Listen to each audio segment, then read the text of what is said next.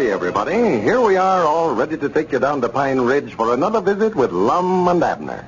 Brought to you by the makers of Horlicks, the original malted milk. First, here's an interesting story connected with Horlicks.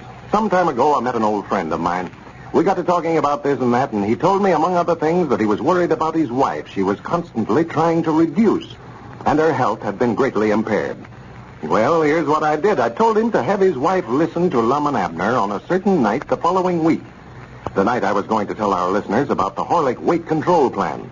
How a glass full of Horlicks in place of a regular noonday lunch would greatly help in reducing weight. How in a recent test, 25 women using the plan averaged a weight reduction of nearly 4 pounds in only 3 weeks. Well, she did. Listen in that night.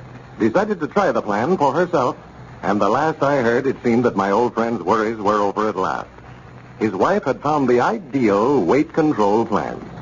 Incidentally, she never missed hearing Lum and Abner after that. If you're at all overweight, try the Horlicks weight control plan yourself. Just drink a good glass full of delicious Horlicks every noontime in place of your regular lunch. The more rigidly you follow the plan, the better will be the results. And remember, your health will benefit too. And now, let's see what's happening down in Pine Ridge. Yesterday, Squire Skimp put up $2,000, with which Snake Hogan bought Abner's Jot-'em-Down store. If the scheme had worked as Squire had planned, Abner would have turned right around and invested the money in the Squire's silver mine, and Squire would have had his money back and the store, too. But after the deal was closed, Abner failed to fall in with the second part of Squire's scheme and refused to buy any stock in the mine at all. The result is that Abner has sold his store for a handsome price, and Squire has been trying in vain to get his $2,000 back. As we look in on Pine Ridge today, we find Lum down at Dick Huddleston's store discussing the matter. Listen. Yes, sir. Yes. Sold it for $2,000 cash. Well, where did Snake Hogan get the $2,000 to buy it with? He was on relief all last winter. Abner says he told him some of his relations left it to him. Well, I'll declare. By Jack, that's a good price for that store. That stock of grocers over there won't invoice over $1,200. I know it. I told Abner it's the best deal ever I heard of him making. Sure. I was over at his house all morning trying to get him to invest it in our silver mine, but I couldn't get him to do it. Well, now, don't you be trying to get Abner to soak all that money in that mining stock loan. Why, it'll make him rich, Dick. $2,000 worth of that stock ain't no telling how much it will be worth. Squire says it'll pay back $160 for every dollar a body puts in it. Yeah, that's what Squire says. Well, Dick, you know how much silver mines is worth. That's one thing folks has got to have is silver. You can always sell that stuff. Well, now, you don't know for sure, though, Lum, if there's any silver out there in that mine. Oh, there's silver there, all right. Squire's got a big hunk of it he dug out of there himself and brung back with him. Well, now, I wouldn't insist on Abner putting his money in it, though, if he doesn't want to. Well, his own wife, Elizabeth, knows it's a good proposition. I believe she's got a better business head on her than he has. She's trying to get him to invest in it, too, but he won't do it. Stubbornest one man I ever seen in my life. There was a big crowd of us over there, argued with him right nigh all morning. Professor Willoughby and his wife, and Squire and Elizabeth and myself all arguing with him. He just sat there and shook his head. Well, good for him. Well, I'm going to lose some friends, though, I'm telling you, Dick. Squire's awful mad at him. Well, he's mad at me, too, first that goes. Mad at you? Yeah, for some reason or other, he thinks I ought to just make Abner buy it. I told him a while ago I can't just force him into buying it. Why, no, of course not. I never seen Squire so worked up over anything in my life. That's all he can talk about.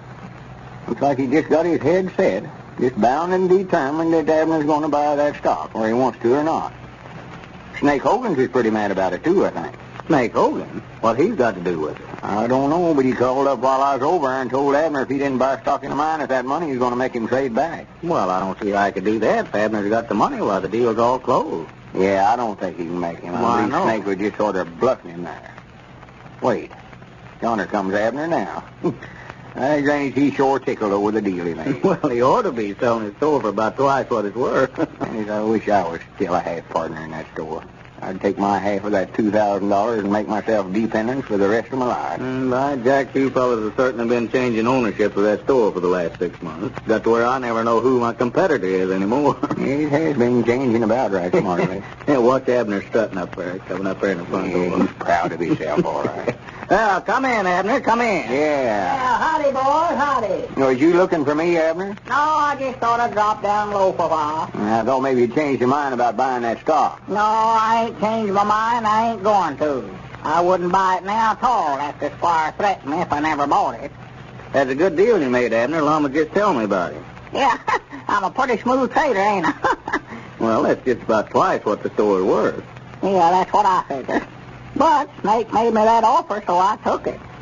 You know, that's a funny fella, that Snake Hogan, you know him? Funny. Yeah, him and Squire come down there yesterday and made me that proposition, and I taken him up on it, and now then he'd want me to trade back. He said if I don't invest the $2,000 he'd give me in that silver mine, that I've got to trade back with him. Well, what business is it of his what you do with the money?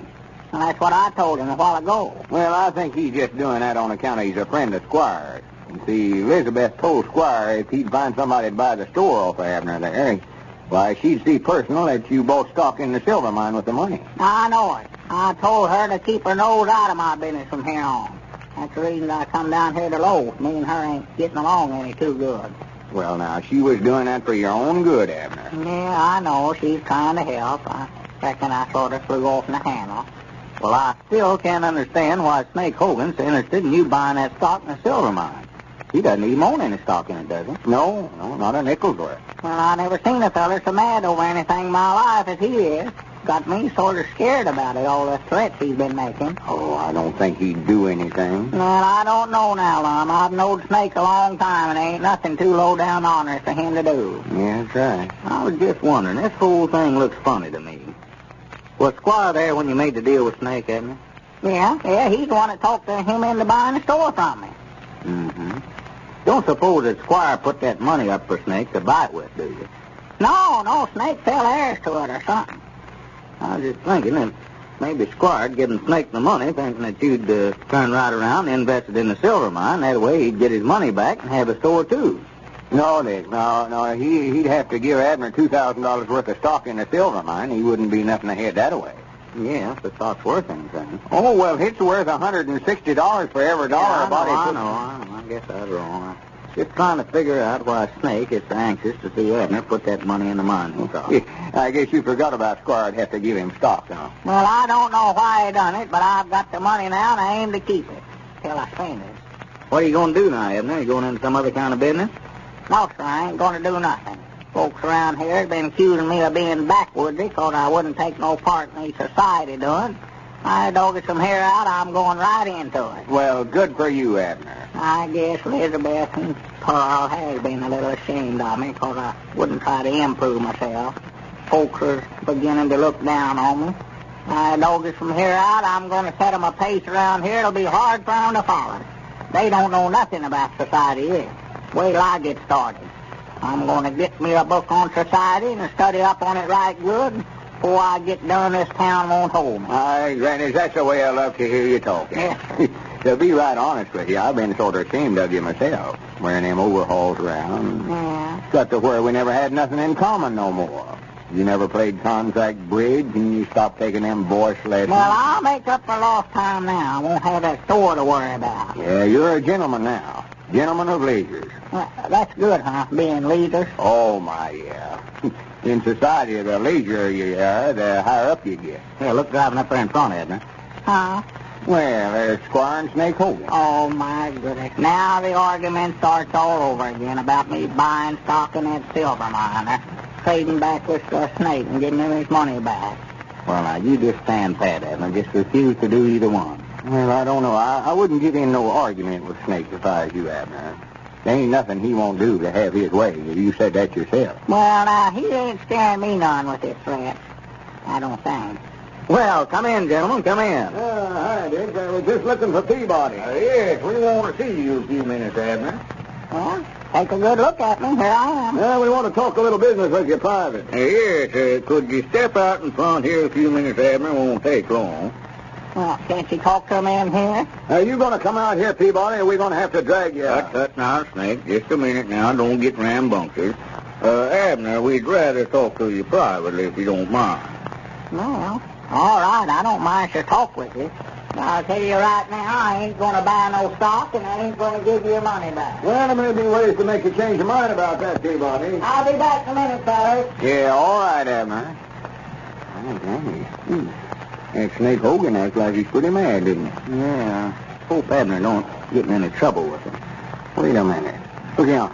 Huh? What are they trying to do there? Well, it looks like they're trying to shove Abner in that car. Granny, that's what they're doing. Yeah, Snake's holding me on the back seat there. Hey, wait a minute, you fellas. Yeah, hold on What you there. trying to do there? Come back here. Come on, Dick. We better follow him. Granny, ain't no telling what they are.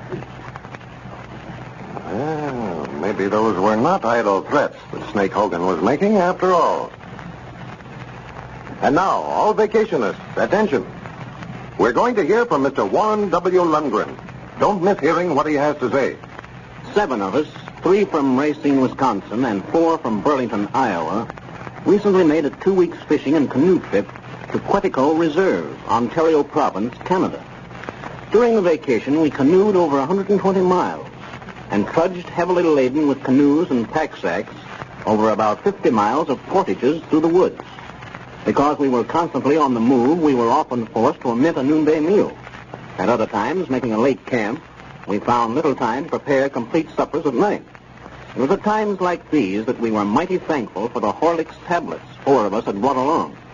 We surely made liberal use of these on portages and when meals were omitted. We wish to pay a high tribute to your products, as it certainly sustained us and lessened our feeling of fatigue. Well, Mr. Lundgren, we certainly want to thank you for telling us this. Vacationists, did you all hear what Mr. Lundgren said? I know that you, too, will find a score of uses for Horlicks tablets on your holiday trip, whether motoring, golfing, or fishing. Don't forget to take a flask along. Your druggist has them, you know, in both natural and chocolate flavor. This is Carlton Brickert, speaking for Lum and Abner and Horlicks, who now bid you all goodbye until tomorrow at the same time.